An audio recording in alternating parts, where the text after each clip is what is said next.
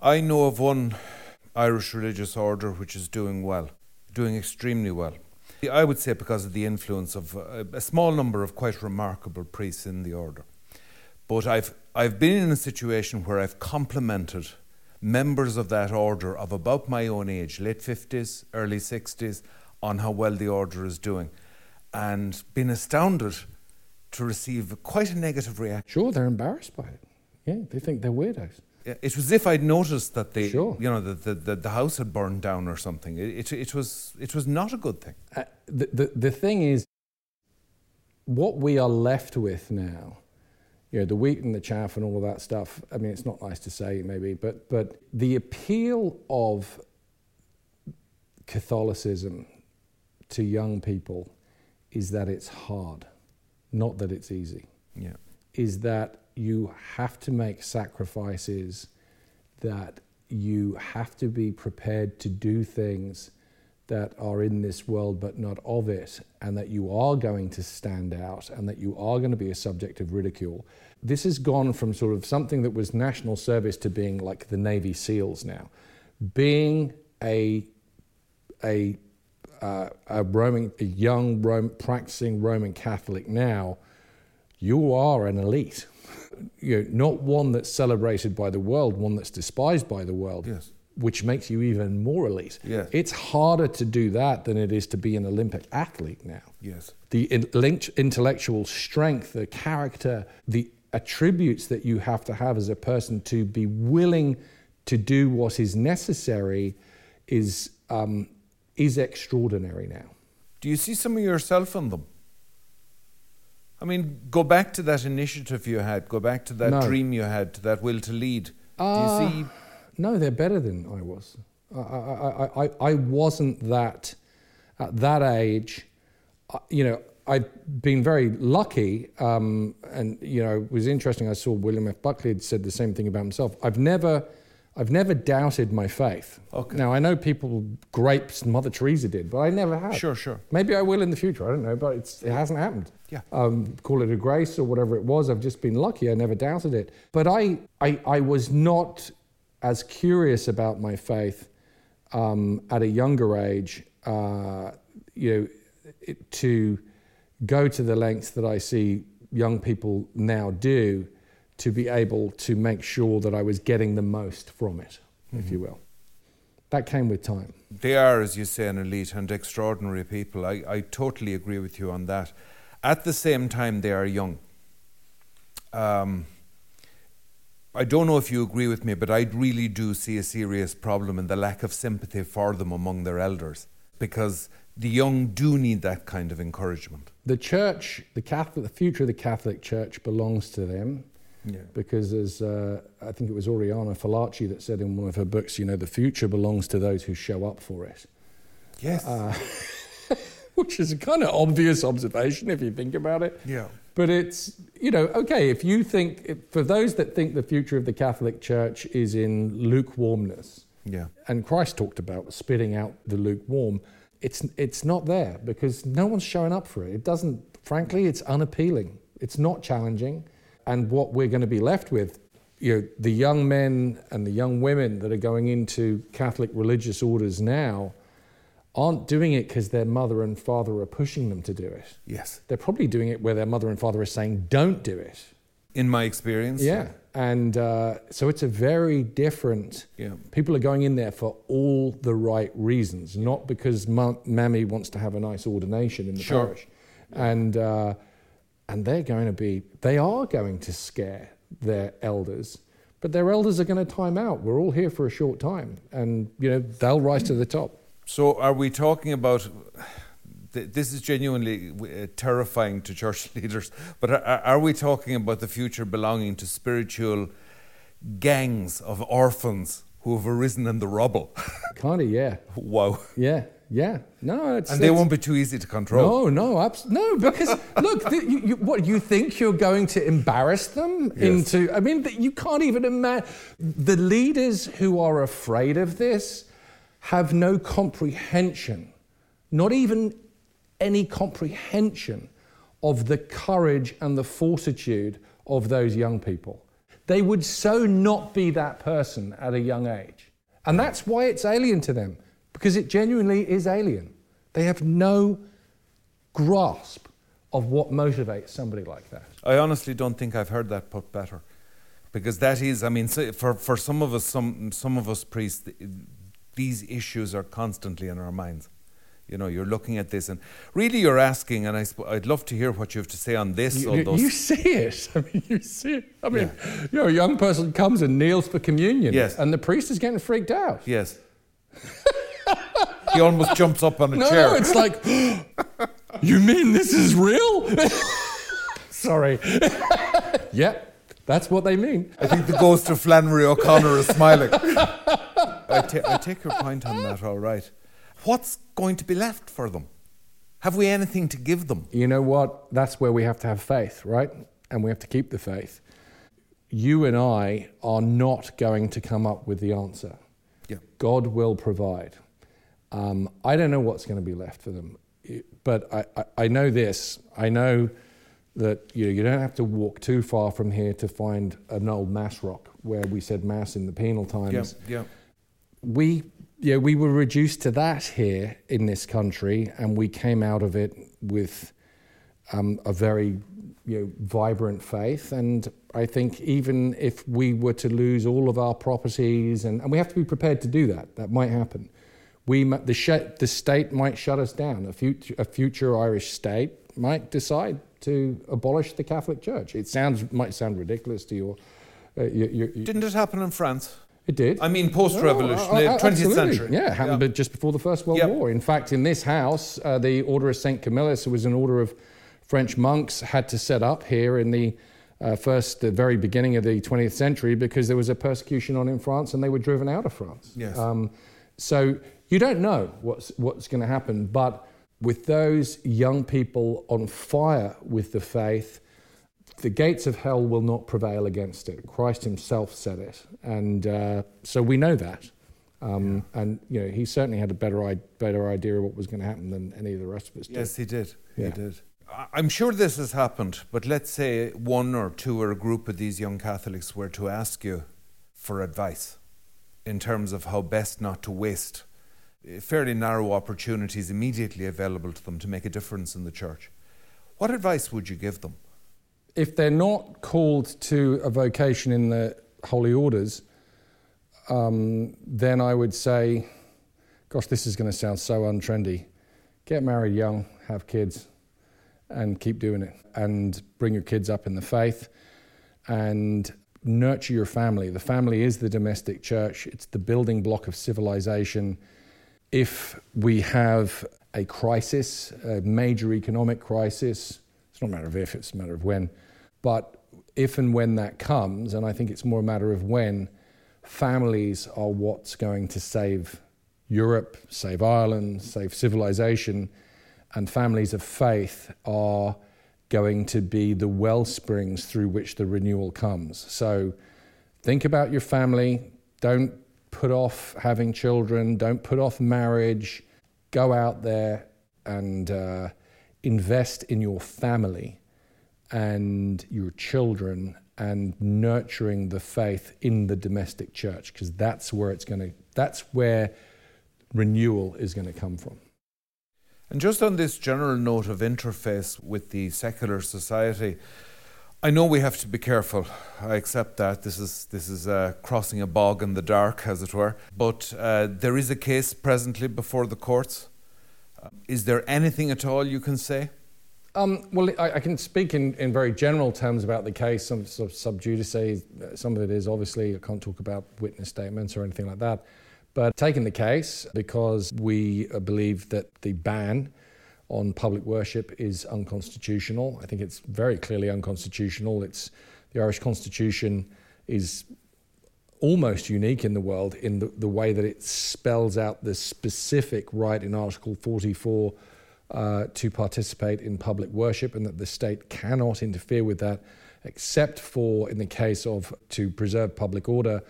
And the bar that you have to clear to justify banning public worship in the interest of public order is an awful lot higher. and requires evidence rather than a hunch. The threat would have to be fairly immediate. Immediate, obvious, and provable. Yeah. And, the measures that the bishops took to introduce COVID mitigation, sanitization, mask wearing, one-way pedestrian traffic, all of the things that they did, frankly, the evidence is that stuff works very, very successfully. Yeah. I was reading a report about 1 million Catholic masses that were looked at in the aftermath of the bans being relaxed in the US, with the number of instances of COVID spread traced to them at being zero. Yeah. Even though there were asymptomatic people at those masses, but because they were wearing masks and socially distanced and everything else, those things, there wasn't spread. So I think the case in Scotland is very helpful to us. It's a common law country. It was found that the ban there was overreach, was excessive and disproportionate. I think that there's a good chance that we end up with a similar outcome here. And the trend around the world, whether it's Germany, France, Switzerland, Scotland, most recently the Supreme Court case in the US, is leaning in that direction. That religious freedom and the right to participate in public worship is where they're taking sensible measures to guard against spread. And there are risks attendant. We shouldn't pretend that there aren't. So you do have a responsibility and duty to mitigate against those risks, but you do not have to shut down public worship. You can reduce numbers, you can do all of those things. That in general is the thrust of our argument, pointing to the protections in the Irish Constitution as well as things in the ECHR and whatnot. And I think that we have a very strong case, and it should prevail. How long it will take, the Irish courts are not very well resourced. They're very challenged with the lockdowns and everything else. So how long it takes remains to be seen. But I think it's outrageous that the government is keeping public worship banned in the way that they are, in my opinion, in absolute open defiance of the rights enshrined in the Irish Constitution. Just looking at the broader picture in terms of your business and everything, what are your thoughts on the United States at the moment?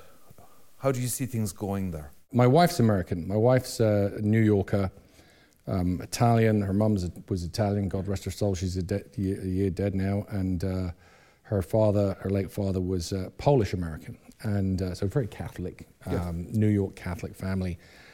And I love America. And I was brought up to love America, and I was brought up to sort of see it as the kind of the ultimate sort of secular construct to aspire to, that post-World War II afterglow of the America that I was in my generation were brought up to love and admire. I worry for America as I see it being tortured, if you like, from the extremes on all sides. And we won't have enough time here today to get into it. I continue to have faith in America's ability to self-correct. It always looks like it's going to go off at the edge. And it looks like it's going too far one way or too far the other. Yeah. But it has the remarkable thing that's built into the construct of the United States is this self-correcting mechanism that it has, the way that it balances its powers. I think the executive has got too powerful in maybe the last 20 years. The Congress probably less powerful than it should be as a check and balance. The House of Representatives, the Senate, though, I think in hindsight, if I was going to change something in America, I would look again at how the Senate is selected. I think making the Senate popularly elected was a mistake. Mm-hmm. And I think we haven't seen the full, because it's opened up all of Congress to being vulnerable to populism, and the reason the Senate under the original construct was set up to be selected differently was another check and balance. Yes. And I think that when they removed that, and that was only done in the last century, that there was it's like sort of taking a wheel balancing, knocking a wheel off balance. Yes. Your tire wears out much faster over time. You don't notice it on any given day. But I think the Senate, if there's that, in terms of the management apparatus, I worry. I like the idea in some ways. I find it appealing of a popularly elected Senate. It's not the way it was supposed to be, and I think it's causing problems now.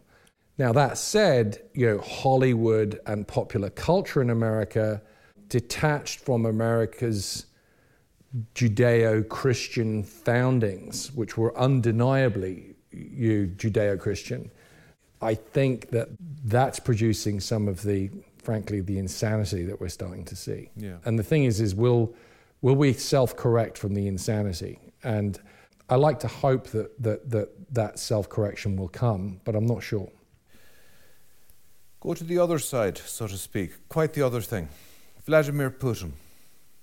Hero, villain, sphinx without a secret.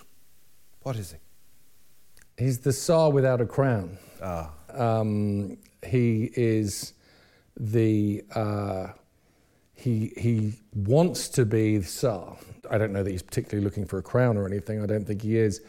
I think he's the answer to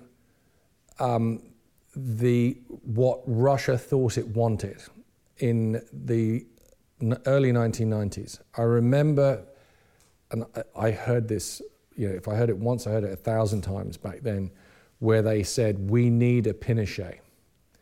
Pinochet, if some of your viewers will know, was the dictator of Chile, and quite brutal in many respects, but people will say, well, he stopped Chile slipping into yes. the sort of communist thing.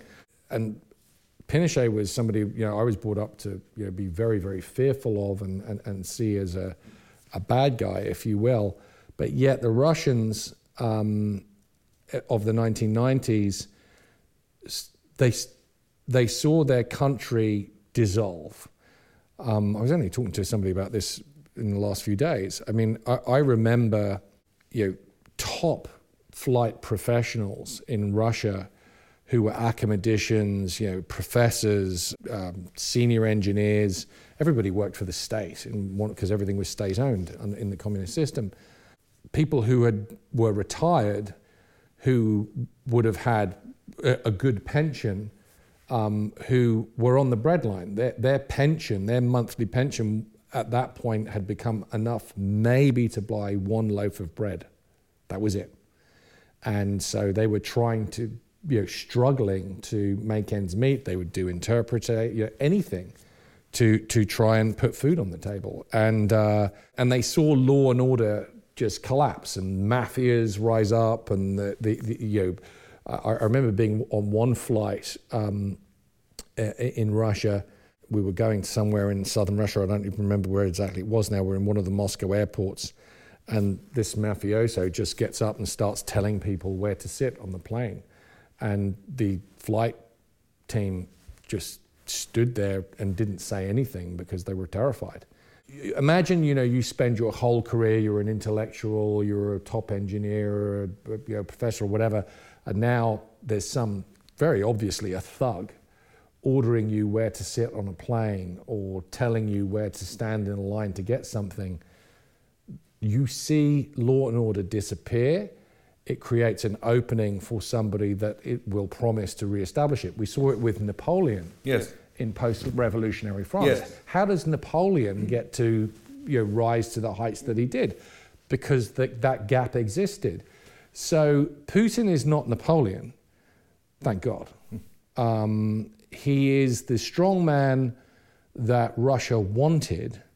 Whether, the Navalny's of this world are what Russia really wants, or is that just a kind of an elite that a liberal elite in Russia that wants the Navalny, or is it really what the people of Vologda and and deep Russia really want? I don't know. Do you think he has given any view to a succession? Like he hardly intends a physical dynasty, a blood dynasty. No, it doesn't look like it. I think he lost the run of himself a bit. I know people that knew him and that said that he really lost the run of himself once he got divorced. After a long marriage. I heard that from somebody who his view I would trust. I think he's torn. Russia's a hard place to hold together. It is an empire. Yes. I mean, when you fly across that place, I've flown from Moscow to the far, to almost to Vladivostok. Mm-hmm. It's shockingly huge, that place is. The fascinating thing to me is how Putin has cozied up to Xi Jinping's China, because that is, in my view, by far and away the greatest threat to Russia is Xi Jinping's China. They could annex a huge chunk of Russia, and I don't know that there's a whole lot that today's Russia could do about it. And I don't think that that's beyond the possibility of happening at some point in the future. Goodness. So Putin's got some big challenges ahead, and I think his main challenge is to his east and south. And I think he probably is hoping that he can hold on for another 20 years and that something will show up. I think that if he thought that he could reestablish a constitutional monarchy in Russia, where the monarchy would have something more traditionally orthodox in the Russian sense of a relationship with church and state, that he would do it. I think he has concluded that Russia needs a cultural linchpin. Yeah, he's played with, sort of nostalgia for, patriotic Red Army, World War II Russia. He's toyed with, he's got to make his mind up which Russian history is he going to embrace. Mm-hmm. And I think he's had a problem doing that. And I think the fact that he's a Checker man, that he's of the KGB, is a problem.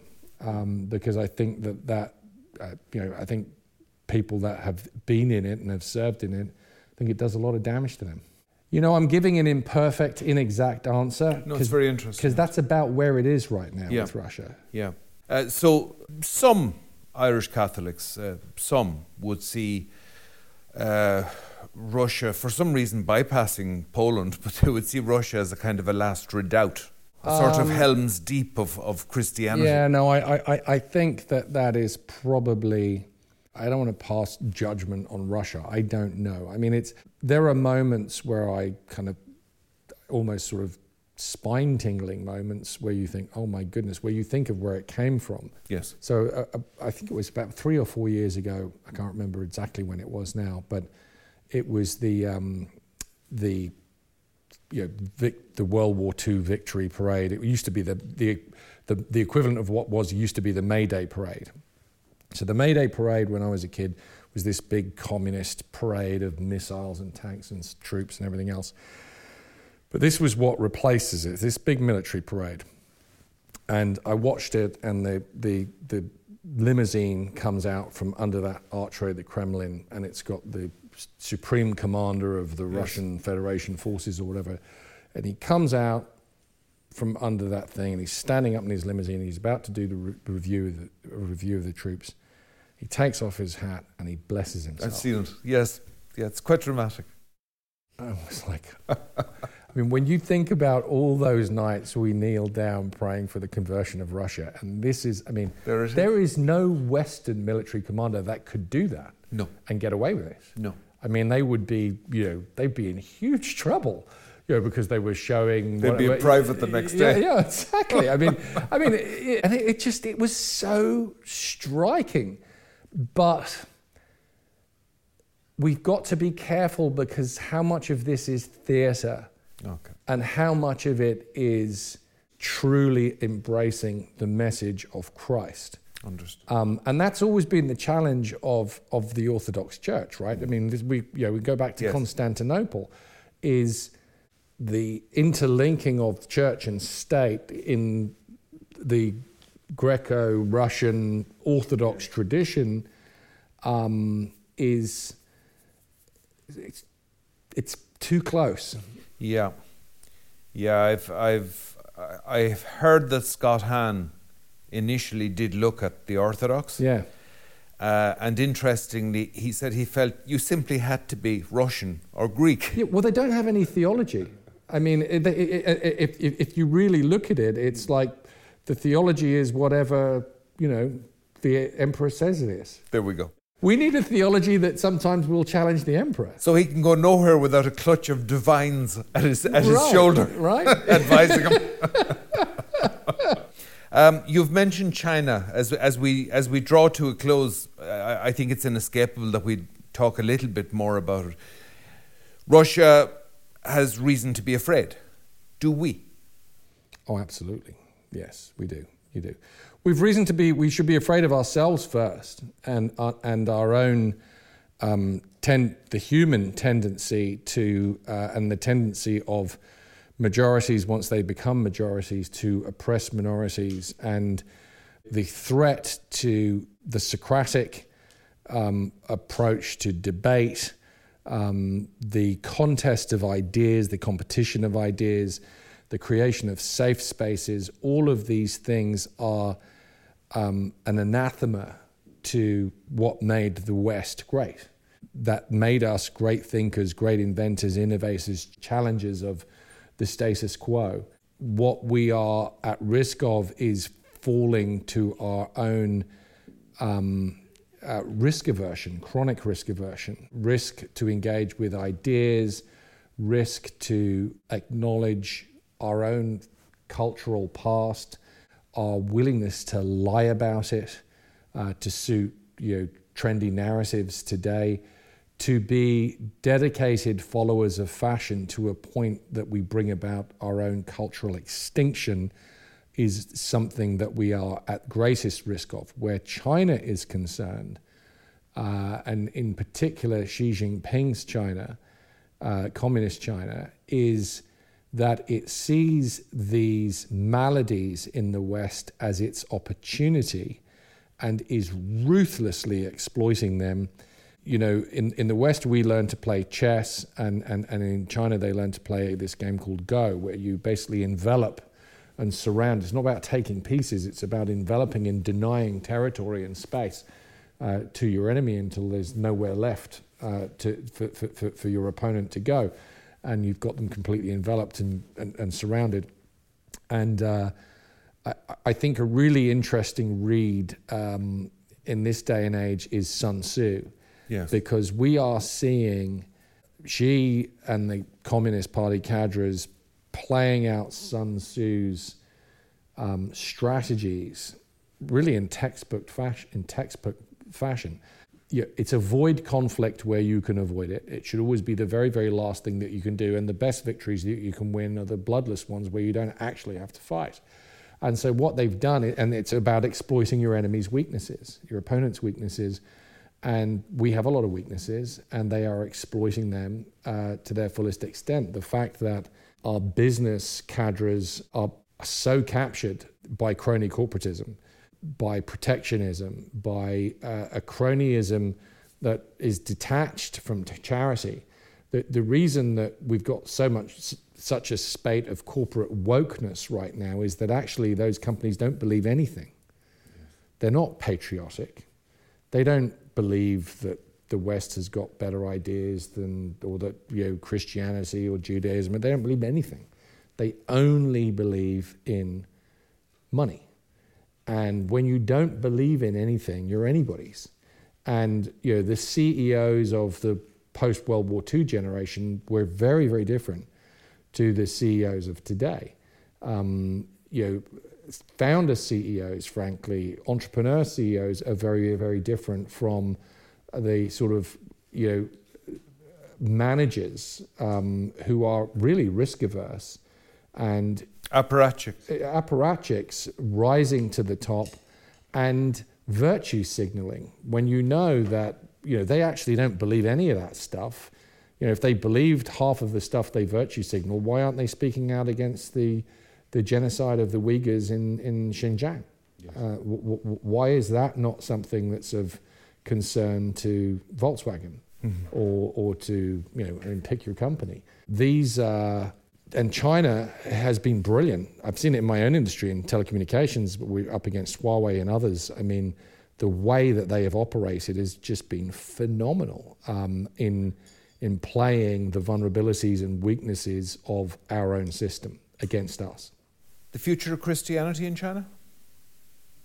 I think China... Fairly fraught out of them. Well, yes, short term, very much so. My very good friend, Jimmy Lai, convert to Catholicism.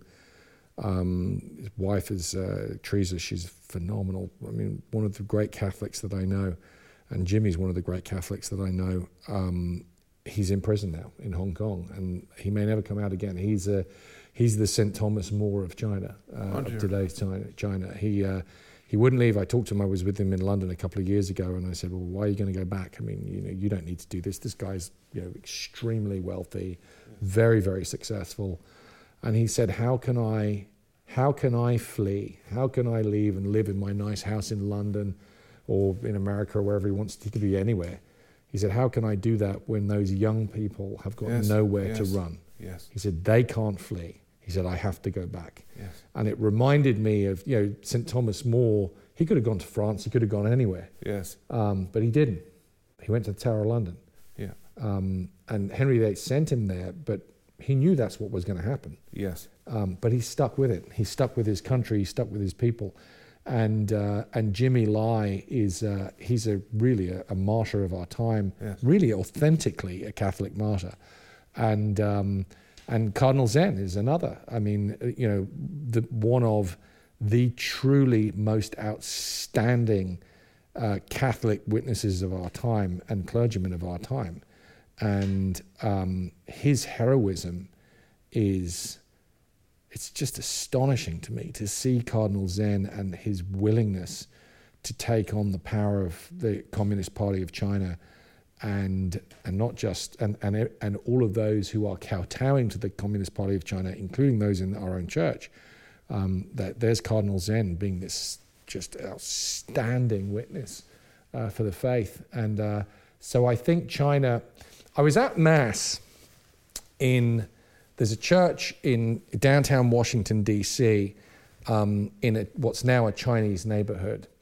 And I was at Mass there one Sunday morning. I don't know, I missed it somewhere else or whatever, but it was afternoon. I think it was early, maybe 1 o'clock in the afternoon. Yes. And I ended up going to this Mass. It was all Chinese people. Yes. And a Chinese priest. And at that Mass, I really felt I saw the future of the Catholic Church. People on fire with the faith, a priest who clearly was as a Catholic priest should be. And it did what it said on the tin. Exactly. And I had been to Mass. Yes, yes. And I was at Mass with people who they knew what persecution was. And it was really inspiring. And I felt actually Xi Jinping missed something here. And because I know that it was something that the Chinese were looking at, that post-Tiananmen era where it hadn't decided whether China was going to be a soldier or a philosopher or a diplomat or a businessman, as I heard one Chinese guy put it to me once. China could easily decide in a Constantinian fashion that it's going to be Christian. And if it does, the world will never be the same again. And that might happen, because it's looking for an identity, and it's going to find, as every communist regime has always found, that communism as a state religion is something that is built on a giant lie. And China sees its future as being one of the world's truly great powers, And I think it probably will be. It certainly can be. And I think if it embraces Christianity, it will be the most powerful influencer in the world, bar none. It's a breathtaking vision. What form of Christianity? I know we're into deep water here. I mean, I have no idea. I have no idea. But I think if it does what Christianity did for Europe and what it did for America, it can do for China, and it can probably do it more spectacularly for China if China decides to embrace it. Mm-hmm. I'm not saying this will happen. I'm saying it could happen, and that China is capable of making a pivot like that. And it's capable of looking back across the passage of time, the eras of history, and seeing, I mean, okay, you can take the sort of the Gibbon's view of Christianity in the Roman Empire, which is that's what ended it. It's not, it's what saved it. It's what reformed it. It's what produced Europe. And we tend to forget it continued in Byzantium for another 1,000 years. Exactly. Yes, it was a restructuring and a reorg, but look what came out of it. Yes, I remember interesting. But the Communist Party of China, it has to be overthrown. Jimmy Lai, has written about this he did an op-ed in the Wall Street Journal. The Communist Party of China. I'm not saying the people in the Communist Party of China, because some of them are capable of reform. The Communist Party of China is holding China down. It's got its jackboot on the throat of the Chinese people. Mm-hmm. It has them enslaved. They might be, comfortable, but they are enslaved. And I'm not saying that China needs to become Hollywood. God forbid. Yes. I wouldn't wish that on anybody. Exactly. But the Communist Party of China is, as an entity, is evil. It is evil. And it exacts evil. And it is irreformably evil. And that's something that China needs to throw off or reverse out of, however it does that. But it needs to part ways with communism. Yes. Because communism constrains and restrains China. It does not unleash the energy, the vitality, and the brilliance of the Chinese people. Yes. Coming back to home and finding a clearing in the forest where we can land this craft. Let's say you're an Irish bishop, newly minted. First 3 decisions. Without having to leave Ireland. I mean me now. There may be difficulties at the airport. I tell you what, I'd start with some really, really basic things, okay? In the Mass leaflet, I would put in instructions. Mm-hmm. Kneel, stand, sit. So the liturgy is central. Before everything else, get it right. Fix it. I'm not going to say there's liturgical abuses. There are some, but let's there is a right way to do it, and everything else is wrong. Yeah. And so let's just get the basics fixed first. Yeah. Let's not have a good, faithful congregation saying half the Mass with the priest. Let's not do that. They mean well. They want to pray. They're not supposed to say half the consecration. Mm-hmm. I mean, so just tell people. They're not going to be offended. It's okay. These are just things that it's about getting fit. Yeah. Okay? It's like me, right? I'm eating too many Easter eggs and too many mince pies at Christmas and everything else. We've got to get fit again. Yeah. So let's start by, just fixing those things. You can do that in your first week. Let's get the liturgy right. Let's make sure that the Eucharist is put back at the center of everything. Let's, where we can beautify our churches and make them look a little bit less like a 70s disco. Let's do that. And some churches are hard to fix in that regard, but there's always something you can do. Beauty is very important. Yes. Especially to the uncatechized. And we're all uncatechized in Ireland now.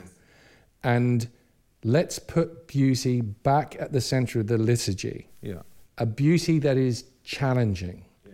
A beauty that requires an act of surrender. Yeah. Let's not pretend that we've got all the answers, because we don't.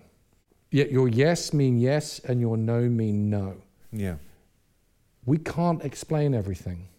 One of the most magnificent things about the Catholic faith is that it requires faith, that you actually have to surrender the intellect at a point. Yeah. That you have to acknowledge that God is greater than you and you are never going to understand him. Yes. And there seems to be a belief that we can explain things. And I think the dumbing down, we've got to stop that like immediately. Yeah. It's so unappealing. It doesn't actually help anybody. Mm-hmm. So fix the liturgy first. Okay. That would be the first thing I would do. I think Benedict XVI will be very much on that page with you. Maybe so. But fix that first, and there's a very important role between church and state. But sometimes we're not the Russian Orthodox Church. We can have an adversarial relationship with the state when it's necessary to do that. Yeah. That's okay. And there are times when we need to do that. Yeah. And it's going to be better for everybody if we're open and honest about it and show a bit of backbone, a bit of spine. We're no longer the nation at prayer. No. I mean, I was quoted in the Irish Independent the other day on Saturday, and I read it. When you read it in print, you think, well, maybe I shouldn't have quite said it that strongly. but I said that something along the lines of that the Irish establishment church, the Irish church thought it was part of the establishment. Yes. And it took it a long time to realize that it's not part of the establishment, that the establishment hates the Catholic Church. And it does. Yeah. It doesn't, it's not ambivalent. Yeah. It hates it.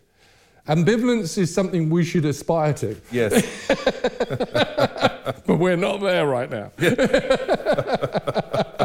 And so operating on that, in that knowledge, speaking out and standing up and pushing back. Christ went into the temple and turned tables upside down and scattered the money changers' coins and cast them out. Yeah. And there are times for that. Yeah. And if these aren't those times, I don't know when they are. Yeah. And people will respect it. Your enemies will respect it. Nobody likes a chicken. Yeah. Okay, so you start with the liturgy, you go outside of the liturgy quite logically to the, let's say, relations with the state. You start drawing lines in the sand, you start maybe writing in the sand. Third, you may be buying your own pints for some time.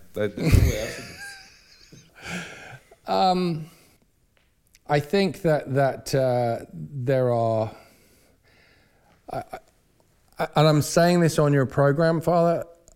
Third, I actually wouldn't like to say, here I am talking about spines and backbones. I have to know my place. I am a layman, and I'm a bottom-rung-of-the-ladder Catholic. I have my own duty of obedience. Uh-huh. It's not easy for me. No. Obedience is not easy for me. No. It does not come naturally. And there are thoughts that I have with regard to the Catholic Church in Ireland that I need to keep to myself. Okay. Because I have to be obedient. I can pray that they happen. Yes. But what I think actually doesn't matter. Fair enough.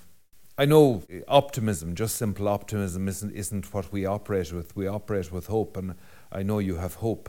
To be very clear, I'm hugely optimistic. I'm a natural optimist anyway. Show me a dry glass and I'll tell you we can make that half full. Yes. When you're a believing Catholic, we have this enormous advantage. This is like insider trading. Yes. We're the ultimate insider traders. Yes. We know how this ends. It's like we've seen the end of the movie. We know how this ends. We know God has already won. He is risen. Yeah. And the rest of it's just going to be what the score was at the end. What's the tally in the war for souls? Yes. And I'm very optimistic. And I'm optimistic for Ireland. I have great hope for this country.